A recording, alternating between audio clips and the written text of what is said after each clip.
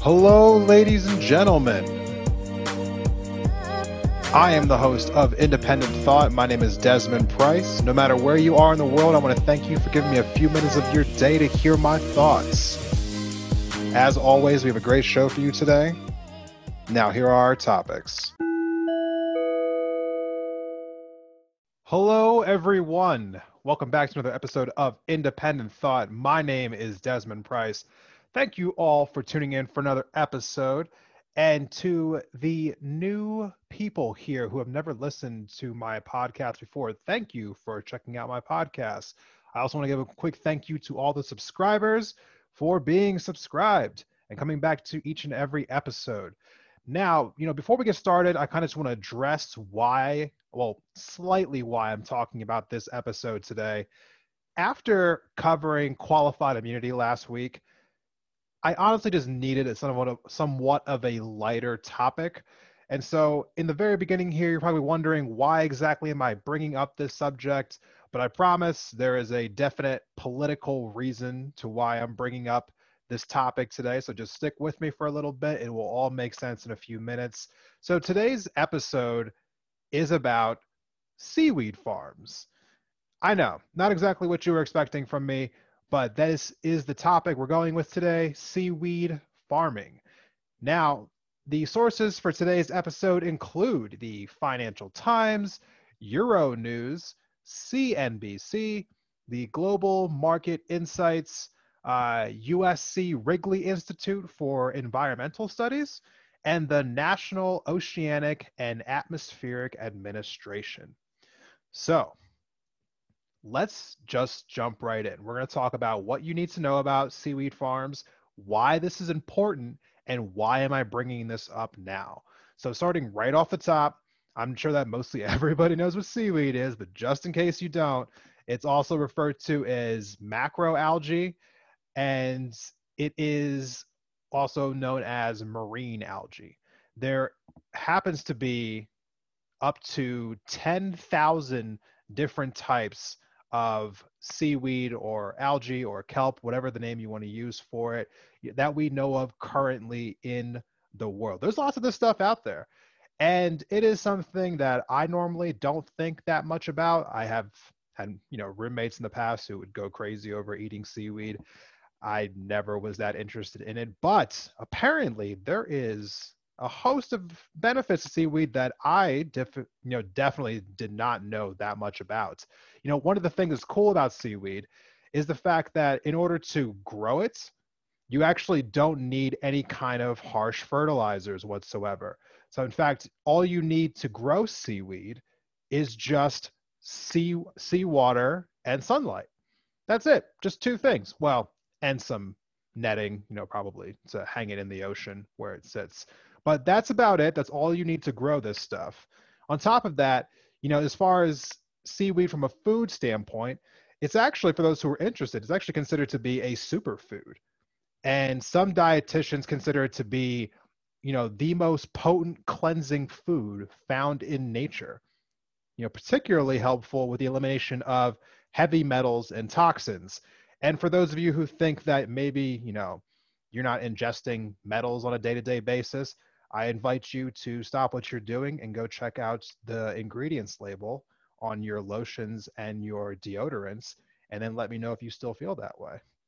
So definitely a good thing that that seaweed is something that goes into your body, has like a huge detoxing effort once it's ingested. Another cool thing about seaweed is the fact that it is used in a lot of meat substitutes as a binding agent as well as a flavor enhancer. It produces that umami flavor that is known to be the savory flavor that you get in some of these meatless meats. I have had a couple of these. They're actually surprisingly convincing. I'm not entirely sure if I'm on board yet, but I didn't hate it. So it was definitely a new experience. And one of the also fun things about, seaweed is that you can make bioplastics out of it. And that's kind of the transition that I want to talk about a little bit now, is because on top of the fact that it can be a great, like food, or it can also be used in, like lotions, and it can be used in hair care products. Why we're talking about seaweed kind of right now is for its effects, basically in the environment. So seaweed is environmentally restorative. And so you can use this stuff in so many different fashions that are going to be good for the environment as a whole. One of the ways that you can use seaweed that is environmentally beneficial is through its use as a fertilizer. Now, you can use it as a substitute now, because currently synthetic fertilizers that we use, like to, for cropping here in America, those synthetic fertilizers, cause nitrous oxide to be emitted, which is a greenhouse gas, which has been known to be contributing to global warming as a whole. Seaweed can go into most fertilizers and kind of, well, they can actually replace synthetic fertilizers because they have an abundance of what is called growth regulating compounds. So this is actually a really important thing, not just for crops, but there's also something inside of seaweed that is good for animal stock as well. According to research that is done at UC Davis, every single year, cows produce 220 pounds of methane, which is 28 times more potent in warming the atmosphere than carbon dioxide. Now, I know that a lot of us have heard about, cows in regards to the Green New Deal specifically. I know that Republicans had a heyday talking about how the Green New Deal wanted to eliminate cows. But there is actually a general concern about the fact that cows do emit quite a bit of methane, mostly from burping and from their waste. But fun fact, again, about seaweed, is that in 2016, James Cook University, which is based out of Australia, discovered that a particular type of algae, if you add it to cattle's food, it reduced their methane emissions by 99%. 99%.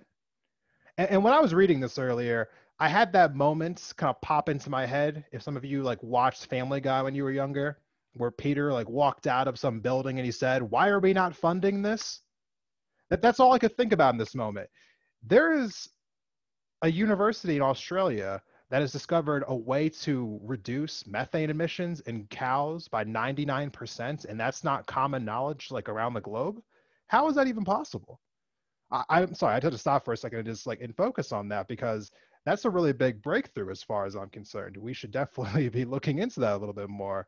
But on top of that, one of the things that is going on now is that some people are recognizing just all the different, aspects of seaweed, that it can be beneficial for so many different areas of our economy when we're talking about food, talking about fertilizers, talking about reducing impacts on the environment with bioplastics. So now seaweed farming is becoming more and more popular, not just over in Asia, where currently the Asia Pacific region has more than half of all seaweed farms in the world right now, but now it's starting to become more popular here in America.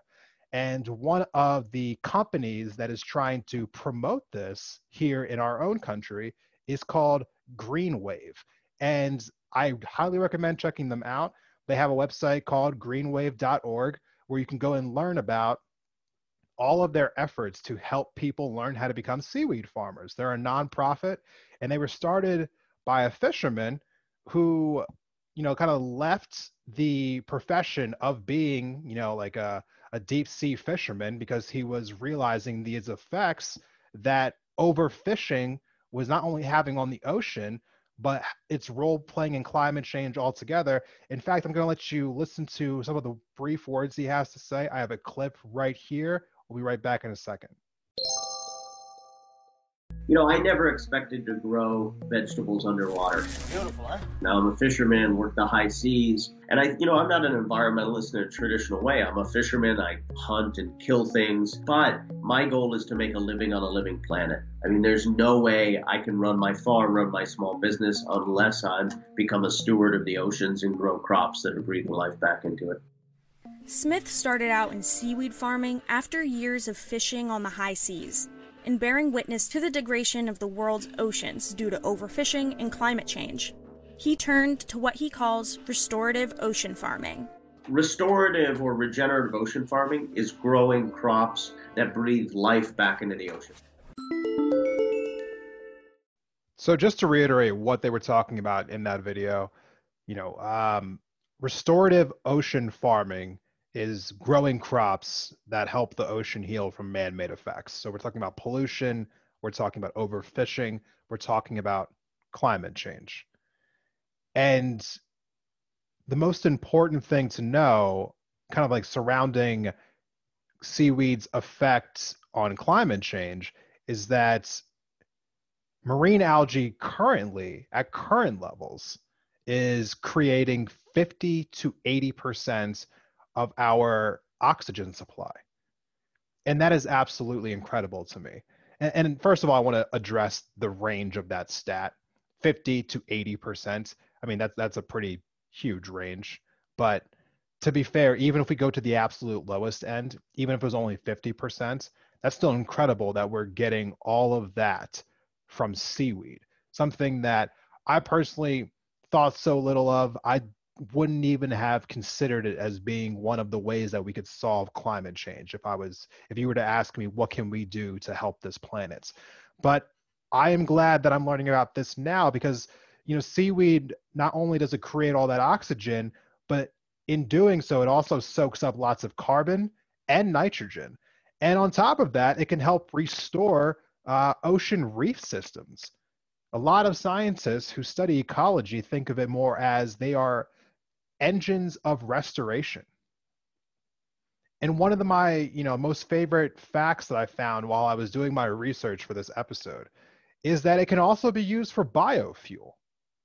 Now, seaweed, according to the Department of Energy, they believe that it can yield more energy per acre than corn. And so again, the question has to become, why aren't we funding this? Like, just why aren't we funding this? But at the same time, there are some companies that seem to be relatively interested, as some might note that they've seen plenty of Exxon commercials where they're talking about how they are developing new technologies through algae right now. So there are some people who apparently are catching on.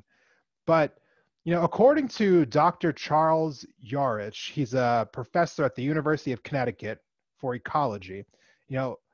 He claims that due to algae being photosynthetic, it is definitely reasonable to believe that we can sustainably transition away from fossil fuels with biofuels like that can be derived from seaweed.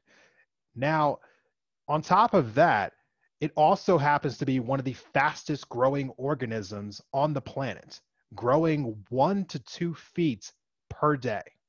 Per day. And so if we were to use it as an energy source, it grows fast enough to meet the demands that a global energy market like ours would need. Now, let's get down to the why exactly I'm bringing this up now. I've told you some fun facts. This has basically been my Discovery Channel version of let me tell you cool things about this ocean plant. But what does it have to do with politics, Desmond? Like, why are you talking about this now? This is a political podcast. Explain to me how this has anything to do with politics, right? So, as you all know, I live in the state of Montana. And somewhere along the line, I got into my senator's email chain. So Senator Steve Daines, Republican from Montana, I get an email from him like once a week. And I meant to unsubscribe from it months ago. I think I must have answered a survey somehow and got roped in. But I've been finding it to be relatively informative to know what the Republican senator from my state sends to his believed to be supporters. I'm sure most of these people are. I happen not to be, but I'm reading what he sends anyway because I want to know what it is that Republicans say to their voters. I am not one of them, but I am curious. And so this brings me to why I'm talking about all this today. Let me read to you an email that I got from Senator Steve Daines just back about like a few weeks ago, where Steve Daines talks about meeting with Montanans in eastern Montana after Joe Biden, our president, decided to cancel the Keystone Pipeline.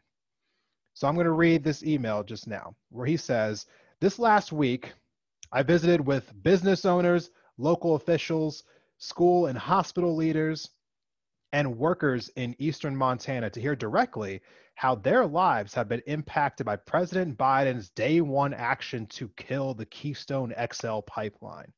This decision has been detrimental to Montana communities, eliminating critical tax revenue and good-paying jobs.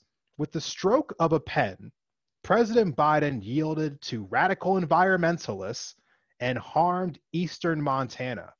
This doesn't make any sense because pipelines are the most environmentally safe way to transport oil, and the Keystone XL pipeline would actually reduce, that's an italicized, transportation emissions. President Biden is ignoring the science and the facts, and Montanans are bearing the burden. President Biden must reverse his decision. The impacts of this action are far-reaching, and here's what I've heard from Montanans when I visited eastern Montana last week."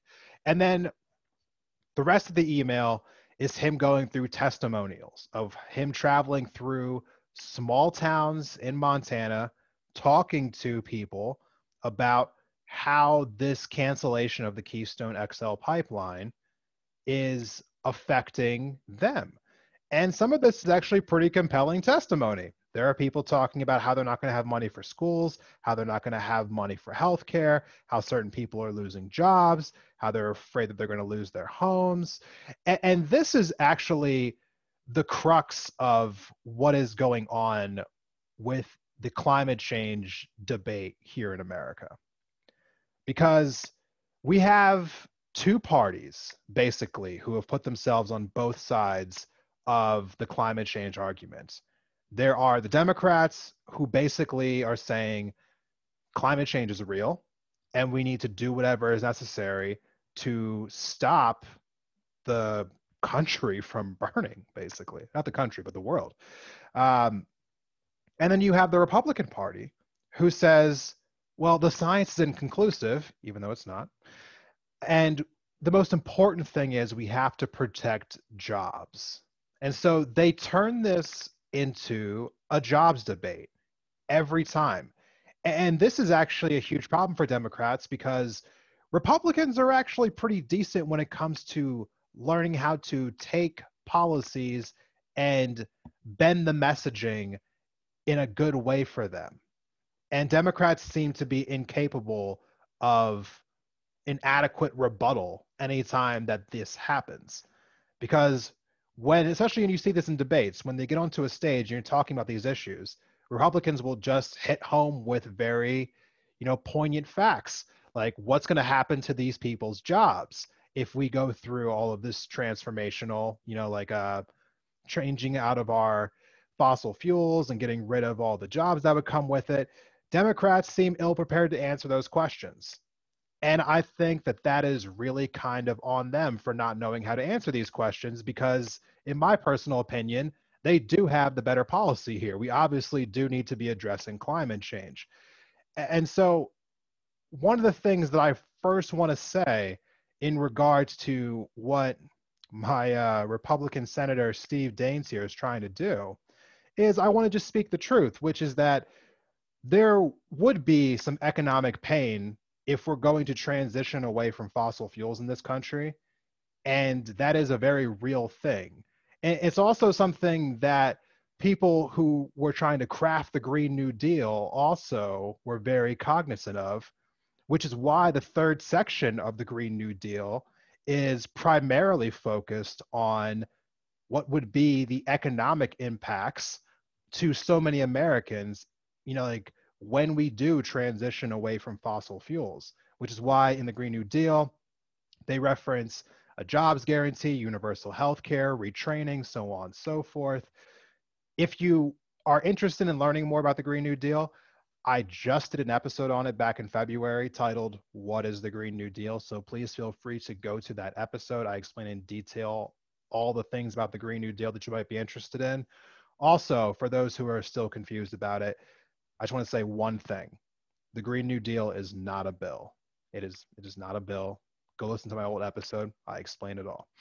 So the most important reason why I'm bringing this up now is because the main argument against moving away from fossil fuels for the Republican Party is the fact that people are going to lose their jobs, they're going to lose their way of life, they're going to lose their mortgage, so on and so forth.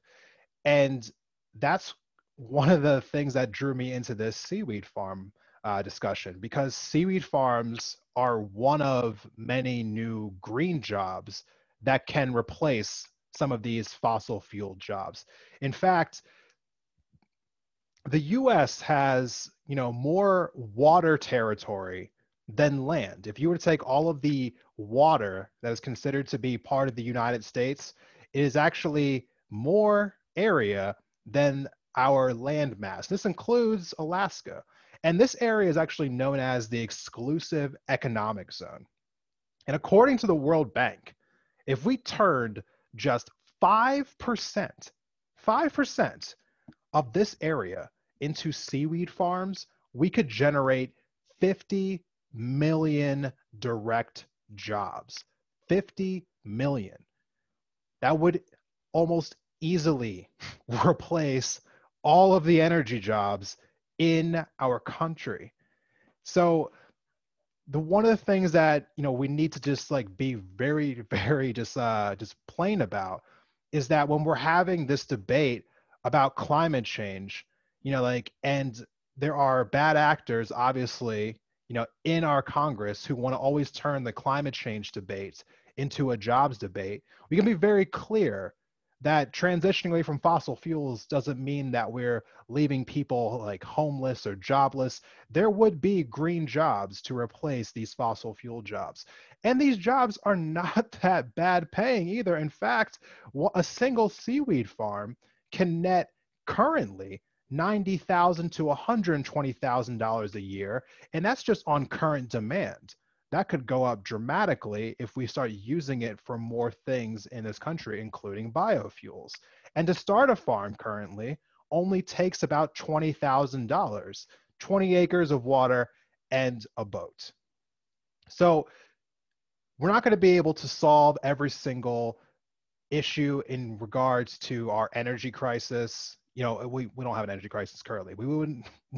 We would have one if we try to transition away from fossil fuels immediately. But in the efforts to transitioning away from fossil fuels, we're not going to solve all of our problems with just one answer. It's not going to be just seaweed farming. It's not going to be just solar. It's not going to be just wind power. It wouldn't be just hydroelectric power. It's not going to be any just one thing, but it's going to be a combination of many things. But what I'm trying to illustrate through talking about seaweed farming is that this is one of many ways that we can utilize sustainable means in order to transform our economy away from fossil fuels, because we don't need fossil fuels to go forward. We just don't know what else to do currently, but there are many options out there. And so I'm going to end this segment with a little bit of what you can do, because that's always the most important thing to know, right? What can we do as an individual, as a consumer? And it really is, in this case, about being a consumer, because the most powerful thing that you can do is spending your money on products like this.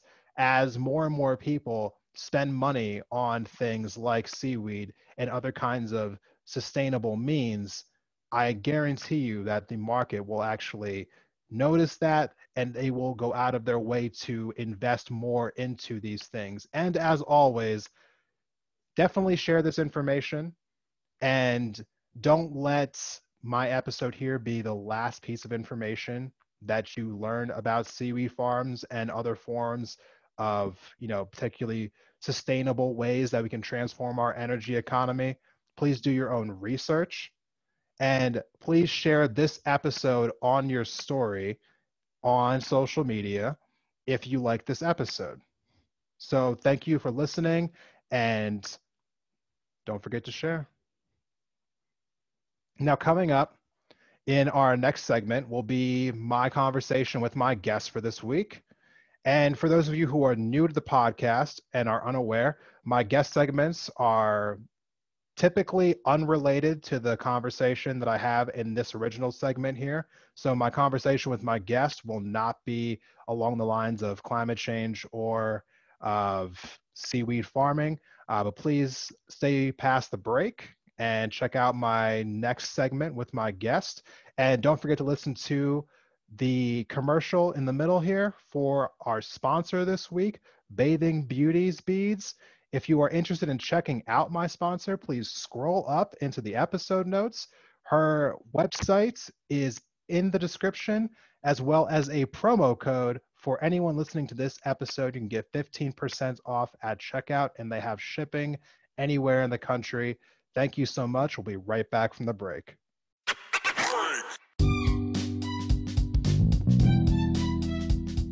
Hey, Indie Thought listeners.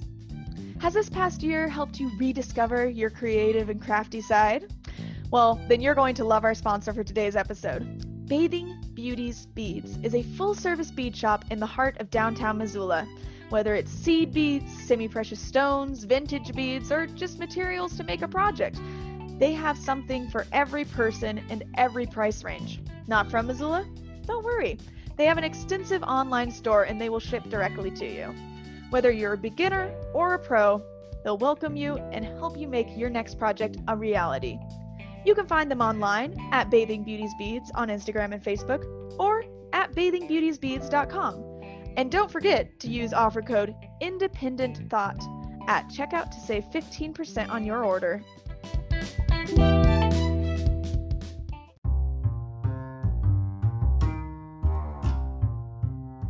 Betty's Divine is a locally owned boutique on the magnificent Hip Strip in downtown Missoula, Montana, that has been a fixture in the Mountain West since 2005. We have a fondness for vintage-inspired clothing, shoes, and accessories for humans, as well as the real deal found in our vintage department, Divine Trash. Betty's Divine presents a snapshot of Northwest styles with an emphasis on street, skate, surf, and rock and roll culture, as well as Americana classics. Alongside a radical selection of clothing, Betty's Divine offers a damn fine array of shoes, jewelry, records, and accessories to satisfy any taste, whatever your age or vibe. You can count on us to prioritize financial, social, and environmental responsibility without sacrificing the look.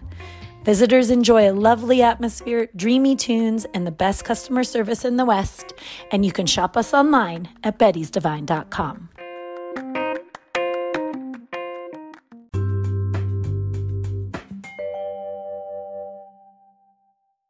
Welcome back from the break, everyone.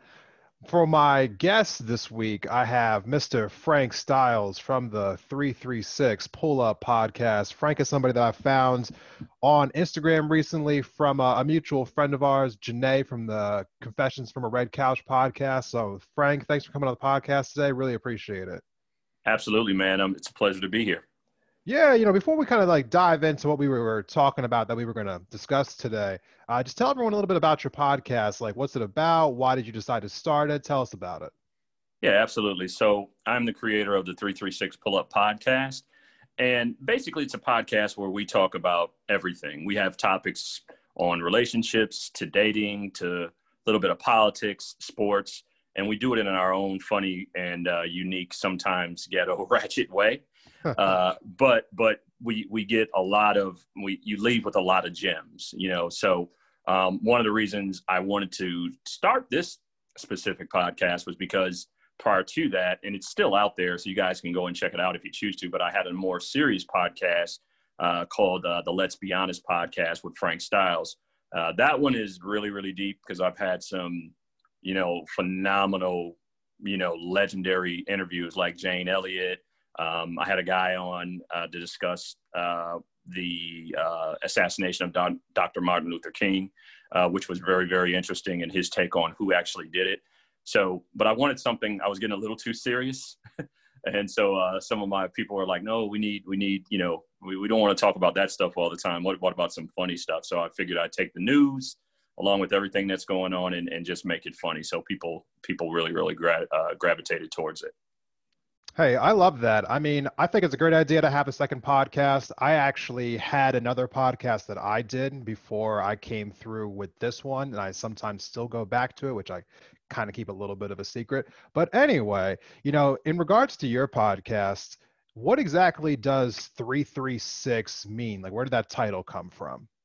Oh, absolutely. So the 336 represents an area code from where I live, which is North Carolina, and actually Greensboro, North Carolina. So when the podcast come on, you'll hear the theme song. You know, it starts off 336 pull up. And then what you'll hear me say things reminisce to the Greensboro area, such as Aggie City A&T, which is one of the best HBCUs in the nation, you know, North Carolina A&T.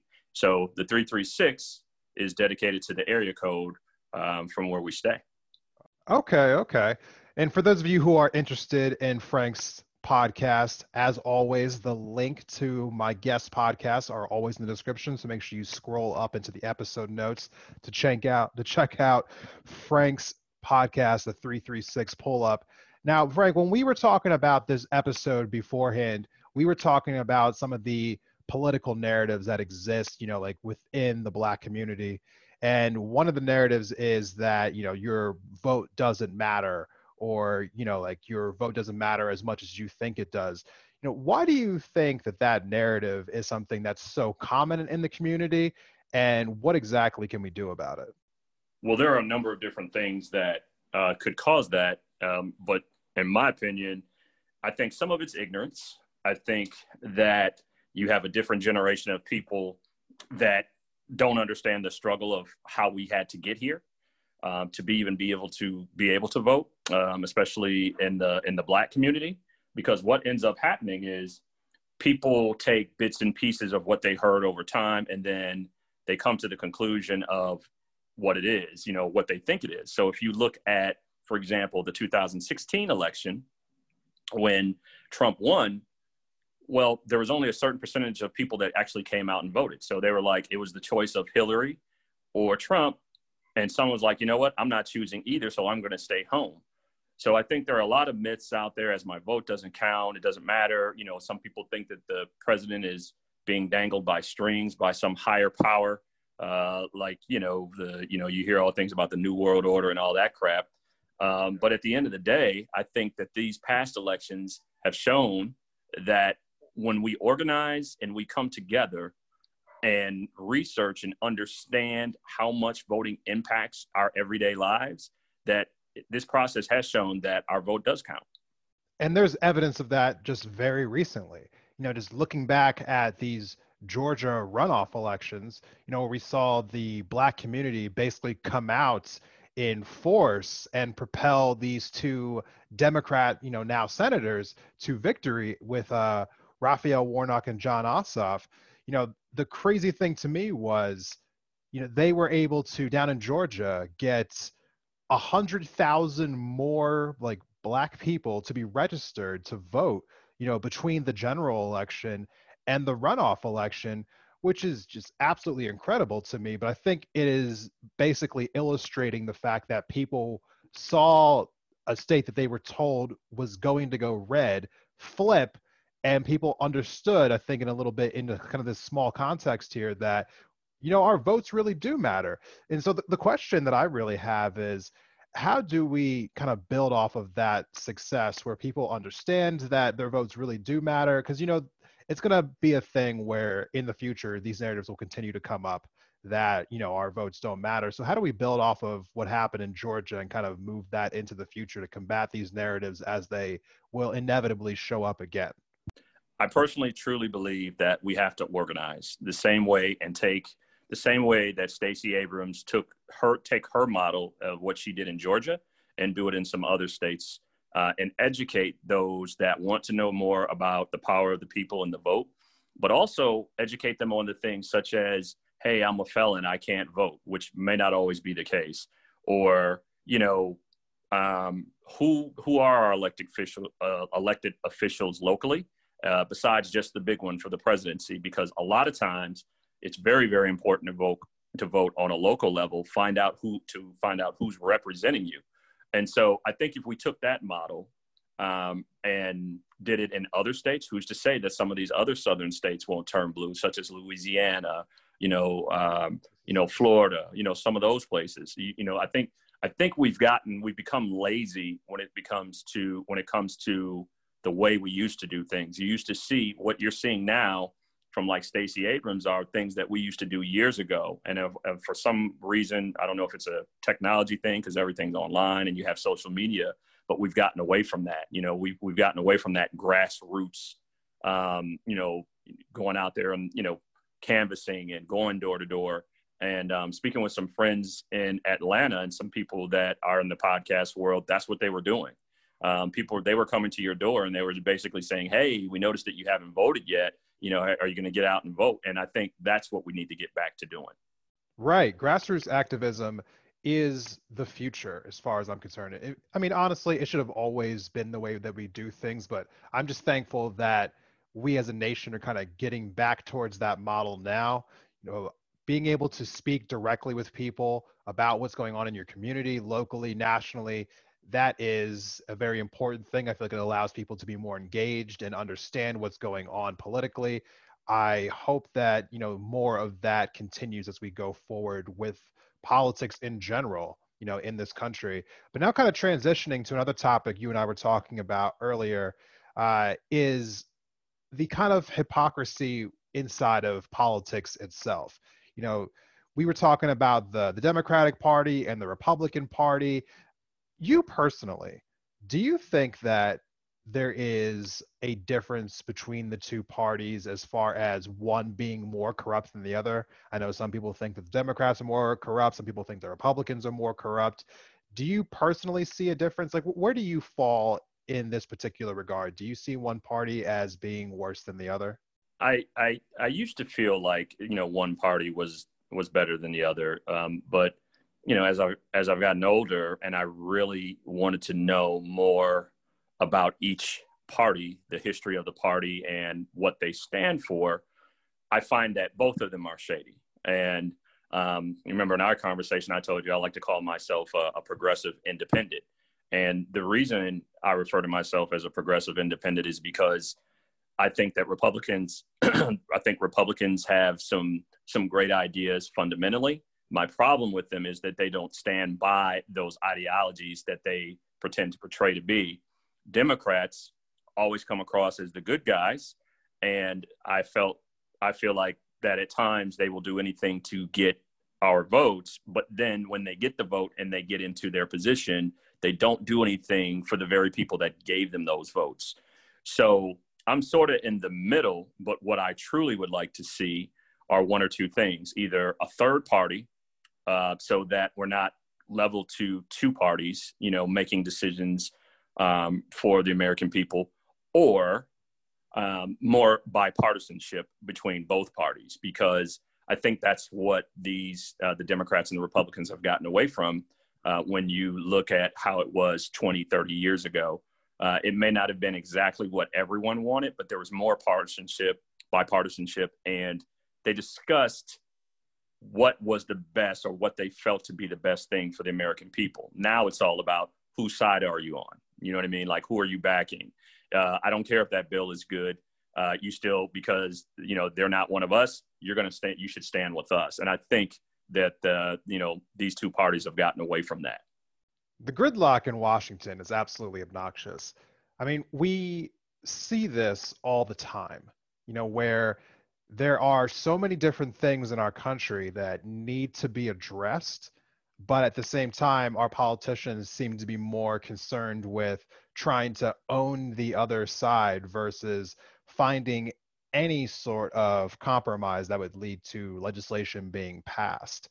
And so it's a really just unbelievable state of affairs that we currently find ourselves in, where these two parties won't work with each other. But So yeah, I completely agree. We could definitely use a little bit more bipartisanship just for the sake of just getting something done, right? And it probably leads to why so many people like distrust the government in and of itself. Probably also would lead to people not being so excited for, a Joe Biden presidency. This was, in my opinion, I feel as though Joe Biden was kind of like put into office because not because people were enamored with him, but because we just had to get rid of Donald Trump, right? Absolutely, absolutely. When you look at Trump, Trump will go down as one of the worst presidents in history. I don't think he can do anything worse than he already has. Prior to even the events that have occurred that we were talking about with the Capitol building, but I feel like he's going to go down as one of the worst. But yeah, Joe Biden has a sketchy past, as all politicians do. And I think that sometimes when it comes to politics, or even when it comes to your favorite actor, celebrity, or whoever it may be, that we put these people way up on a pedestal. And so when we hear something that is from their past, or something that they say or do is brought to someone's attention as that smear campaign, as is really, it's always happening in politics. People tend to say, oh, see, this is exactly why I wouldn't vote for this person or this and that. Well, we also have to remember that these people are human. We've all said and done things that when we look back on it, we're like, man, I wish I hadn't said that, or I could have did this differently. But, that's just the way that it is. People are always going to remember you for more wrong that you've done than anything positive that you can do. Yeah, no, I agree with that completely. Just from a personal standpoint, though, how do you feel about, the Joe Biden Kamala Harris ticket? Were you someone who was just voting for them because they weren't Trump, or are you actually excited about the potential like presidency of Biden Harris? I wasn't sure about Kamala Harris in the beginning. And it's funny you asked that question because on my Let's Be Honest podcast, I had brought up the fact that when she was running, there were people that were coming out and saying some very, very negative things about her and her being in the attorney general, how she had an opportunity to release prisoners for, like on work release programs, and she chose not to. And then there are some other things that were brought up, such as, she got locked up. She was locking Black people up. We kept hearing that. But let's think about this for a minute, Des. When we look at Kamala Harris, she was an attorney general, obviously, ambitious in what she was doing in her career. But the one thing that people forget about the state that she represented, that's a three strikes rule state. Yeah. So if she locked up people of color, they had to at least be on their third strike. No one tells anyone to go out and continue. If you tell me, if I get caught once, you know what I mean? And I do it again, and I get caught again, and then I get caught again the third time, I don't understand what people think are going to happen. You're going to get locked up because you've broken the law. We've given you 3 times. So if you continuously go out and break the law, then yeah, you're going to get locked up. So she was doing her job. And as far as the release, everyone has a boss that they report to. So who would be, when you think about it, who would be her boss? Her boss would be the governor of that state. If the governor is not comfortable releasing, low, I forgot what they call them, like low level misdemeanors, people that are in jail for misdemeanors or smaller crimes, if the governor is not comfortable with it, or it doesn't fit his narrative or his agenda, and he tells her, nope, we're not doing that, she just goes back and reports the message, and that's all that's going to happen. But see, this is what I mean by people don't understand the process. People think she made that decision, that's it. Well, it doesn't work that way in politics. There's always someone pushing the envelope or pushing the buttons to determine the outcome of what they think is best. Joe Biden, his biggest thing is, I think, the 93, 94 crime bill. People like to bring that up all the time, right? Yes. So here's the thing about that. When that crime bill started and when people were talking about it, we were at the heightened era of crack, right? Crack had been around since at least 89, right? Probably faded out probably as like the drug, probably mid 2000s, maybe. I don't remember exactly, but let's just say early 2000s, like 2004, 2005, it faded out. Well, during that time in 94, people of color, Black people, were already saying hey, this is plaguing our communities. You know, you have gangs taking over whole neighborhoods and communities, all because of this crack. We need help. Been crying out to the government for help, right? Well, it wasn't until crack started seeping over into the white community that now it's a big issue. And since it became a big issue, now it's in front of Congress, it's in front of the Senate, and Joe Biden happened to be the face of that. Now, here's what people don't know. When that bill was created, and you can look this up, about 10% of blacks were, let me say this, it was created federally. It was created to be for, like federal charges. But what happened was during that time, only 10% of blacks were locked up during that time in the federal penitentiary system. It wasn't until incentives were offered from the government to the states to adopt those laws that, hey, if you take on this law, Des, in your state, we're going to go ahead and incentivize you and give you millions or billions of dollars for your state over a period of time if you adopt these same laws. Some opted to do it, some opted not to do it. And so what you see on a state level is based on, things from incentivizing states to get money for the state.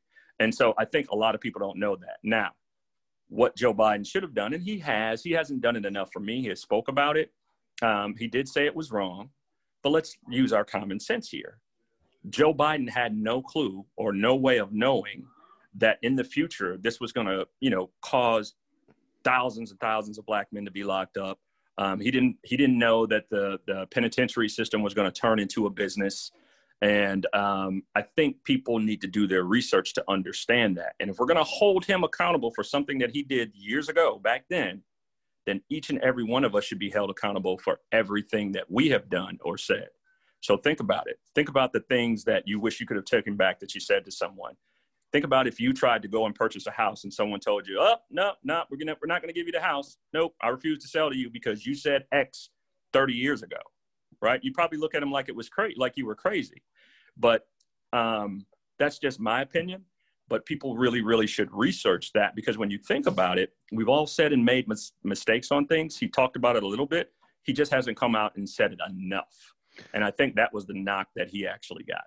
You know what? That brings me to an interesting point. I am currently living in a community that is mostly white, right? Mm-hmm. And because of that, like friends and, just acquaintances that I've become like intertwined with, are also mostly white in this community. And through that, I'm constantly, ironically enough, I'm always seeing posts and memes, by like more like progressive minded people, because I live in like a liberal part of this state, always saying like the black community feels this way about crime. The black community feels this way about the police, so on and so forth. I think a lot of white people would be shocked to hear, a person of color defending the 1994 crime bill. And I'm not surprised that you are, but like, could you just tell me really quickly, could you explain to some of the people who might be listening, does the whole community feel the same way about crime in general, about like, I guess, criminal, like law enforcement, about policing, so on and so forth? Because there might be some misconceptions for the white community as a whole about how black people feel about these things. No, I don't think they all do. I think that I feel like this. I feel that people would more or less say, we just want to be treated equally. We want to be treated fairly. Most black people will tell you they know that there are black people that will rob you and steal from you. You know what I mean? But I don't think they feel wholeheartedly. All people, we know that there are good police and there are bad police. It just all depends on your circumstance and your situation, right? If you grew up in a more urban neighborhood where crime was a little bit higher because of your circumstance, and all you see is police harassing black people, pulling them over for nothing when they're just walking down the street, you're going to feel that way. There's going to be a bias there, right? But if you grew up, in a suburban area, you may not feel that way. You might be totally surprised if you were black and you got, harassed by the police based on how you were brought up. So I certainly understand why some people would feel that way, but I don't think all Black people feel that way about that. I think a lot of it is misconception because they don't understand that world. They don't understand that circumstance could have put people there. You know what I mean? And you always hear people say, well, if you do this and you do that and you work hard, that will get you out your circumstance. That's not always true. That's definitely not always true. You know what I mean? So I think a lot of that is what they think people of color are saying, or what they think how Black people feel. But when you really, really think about it, if they were to sit down and have a conversation with a panel of Black people, they would tell you, it doesn't matter if you're Black, it doesn't matter if you're white. They just want to be treated fairly. And they don't want to have the fear of getting pulled over by police simply because, I'm in a bad, I shouldn't, or you feel like I don't belong in that neighborhood, So yeah, I don't think they get that piece of it. No, that makes perfect sense. And you know what? I definitely feel as though there are a lot of, misconceptions. Like I was saying earlier, it's always strange to me. I actually had I don't really like publicize what I look like on my podcast feed. And I'll never forget the time where I had some white ladies come into my feed trying to tell me about how Black people were oppressed, and I was like, "Oh, really? Tell me more about that." So I just thought that was it was an interesting thing. I was just like, "Oh, okay, you felt the need to tell me about how you feel, huh?" Yeah. So definitely thank you for bringing that perspective. I just know that I have mostly like a white audience. So I just feel like it's good for them to hear, a little bit outside of the narratives that I've seen just being perpetuated through media. With that being said, Frank, thank you for coming on today. It's been a great interview so far. Just really quickly before we get you out of here, could you just tell the people one more time where they can find your podcast? Yeah, absolutely. You can find the 336 Pull-Up Podcast on all DSPs, Spotify, Apple, Stitcher, you name it. If they host podcasts, all you have to do is do a search for the 336 Pull-Up Podcast, and you'll actually find it. And you can also follow me on Instagram at the 336 Pull-Up Podcast, or Frank_Styles, and Styles is spelled STYLZ. Awesome. Definitely go check that out. Again, I'll have that linked in the episode notes below. Definitely go check out his other podcasts as well, Let's Be Honest, for some great interviews on there. And for everyone else, we will be back in a few moments after the break.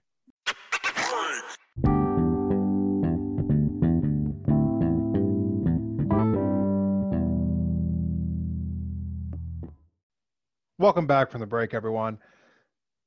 Firstly, I want to say thank you to all 30 of my patrons.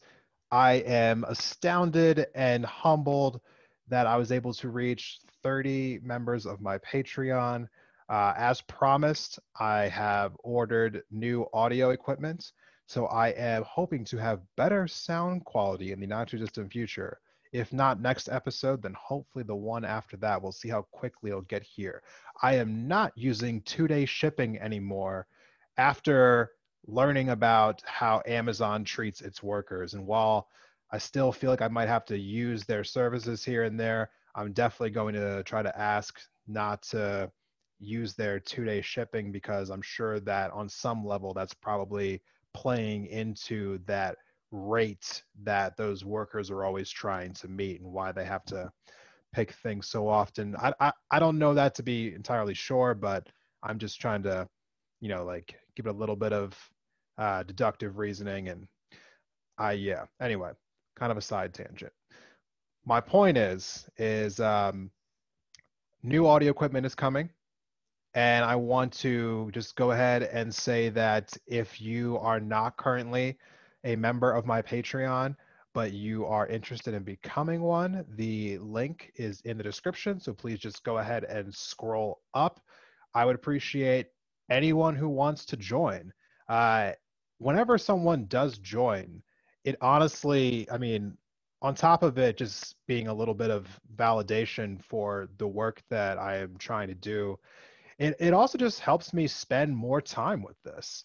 As I'm able to kind of collect more and more donations on the parts of you, the fans, I really am just able to dedicate more time to this every single week and growing this. And hopefully in the not too distant future, I'll be able to bring in another person to help me and maybe put out more content more often, which is the overall goal that I want to do here, is turn this into something that I can do on a more consistent basis. Once a week is nice, but twice a week would be better. So hopefully we'll get to that in the future. I want to just quickly say, as a wrap up to this episode, first, thank you to my guest, Frank Stiles, for coming on. We had an amazing conversation. His podcast is great, the 336 Pull Up. Definitely go check that out. Again, scroll up into the episode notes, into the description. The link is right there. Click on it and away you go. Frank is great. Go check him out on Instagram as well. Definitely a good podcast to follow. Hoping to get you back on in the future, sir. And in regards to the first segment, climate change. This is something that I hate is so polarized. I really do. I hate that it's so polarizing. I hate that it's so politically based, because when you talk about this issue with conservatives, like, they will acknowledge to you that climate change is real. This almost always comes down to, for a lot of the people that I know who are conservative, it comes down to the financial side, just about the jobs. And if that really is the only thing that's keeping a lot of people who are on the right from kind of embracing climate change, is just that fear of what's going to happen to these people's incomes, because so many of them have jobs through the fossil fuel industry, then we should be addressing that, because that doesn't seem like a huge hurdle to get over. And if climate change is this existential threat that we all claim it to be, then I don't understand why we can't just change our talking points a little bit, because it's not like Democrats don't want to address the job concern. It just seems like a very easy problem to fix, and it's not being fixed, which I guess, if we're being 100% fair, is the story for a lot of issues in our politics, right?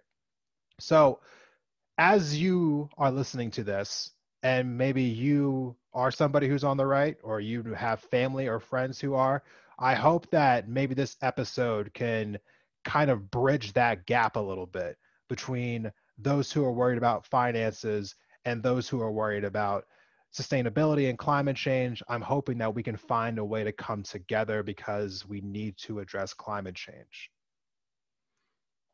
But moving on from that topic, again, I kind of want to just briefly touch on, how I wanted to do something a little bit lighter this week because of having to address the police in our country last week.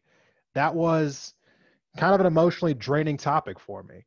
I spent a lot of time pining over what I was going to say for that episode, getting really nervous before recording it, not wanting to mess up what I was trying to say.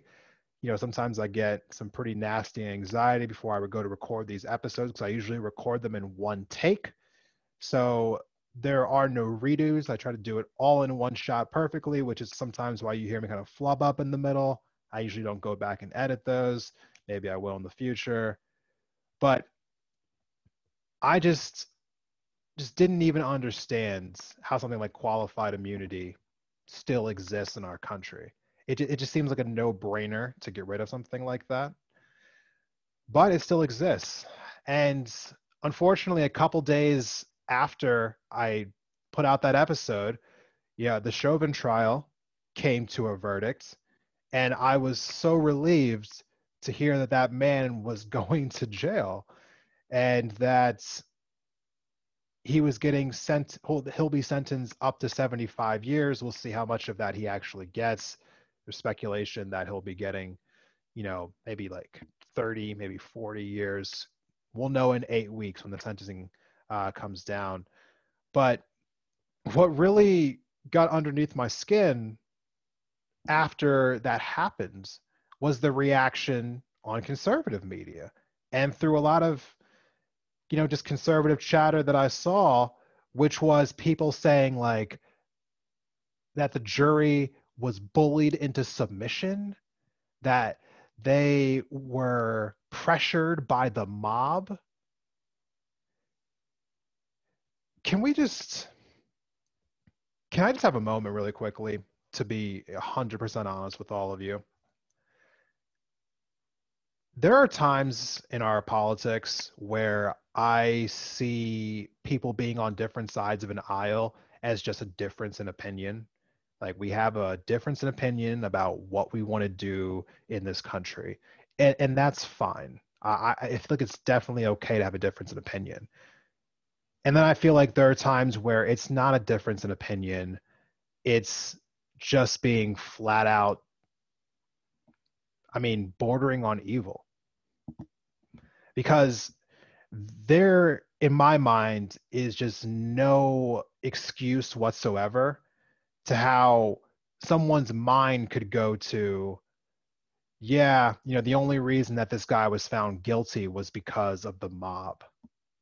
Because enough people complained about this last summer, so the jury just felt the need to cave to that outside pressure. I'm sorry. So you're saying that you're okay with someone putting their knee on someone else's neck until they die? That's completely acceptable behavior to you? What kind of world are we living in when there are people who think it's completely acceptable for police officers to kill whoever they want to, whatever they want to, and it's not a problem whatsoever? I don't understand how you think. I don't understand how you can come to that conclusion. And that is so detached from any morality that I personally have that I don't even know how to reach you in a conversation. It's frightening to me how many people, were saying things along those lines. And after seeing that, I almost felt the need to do the one thing I'm always telling everyone else not to do, which was get into fights on social media, on Twitter, on Facebook. And I just felt myself just like mentally not understanding how to cope with some of the reactions that I saw from people as far as them diminishing basically what this man did. And so I knew I had to take a lighter subject this week, something that wasn't going to be as mentally draining as everything involving the police in this country. But with that being said, there are more words I want to attach to the Chauvin trial, which I will do so in my next episode. So please make sure that you are subscribed if you are not, so that you hear that. And for everyone who does feel similar to me, thank you for using your voices online. I am a really big believer that silence may in fact be worse than violence. So there is a tremendous amount of change that is taking place in this country. It's not enough, but it's a start. And I'm appreciative of that start. I'm appreciative of people who use their platforms online to speak about things that matter to them. Please do not stop doing that. Now, as I want to kind of close out this episode, I want to say thank you to everyone who listened until the end of this episode. I know that not everyone does. I see my stats, so I know that it's not everyone. But it's still a pretty good number, so I'm happy about it. So thank you to everyone who does listen all the way to the end of these episodes. You are appreciative. You are appreciated. And I want to say to those of you who have come to the very end here, please leave me a comment on social media. Let me know what in these episodes is working for you and what isn't working for you. And thank you again to everyone out there who listens to Independent Thought. I will see you all next week. Take care.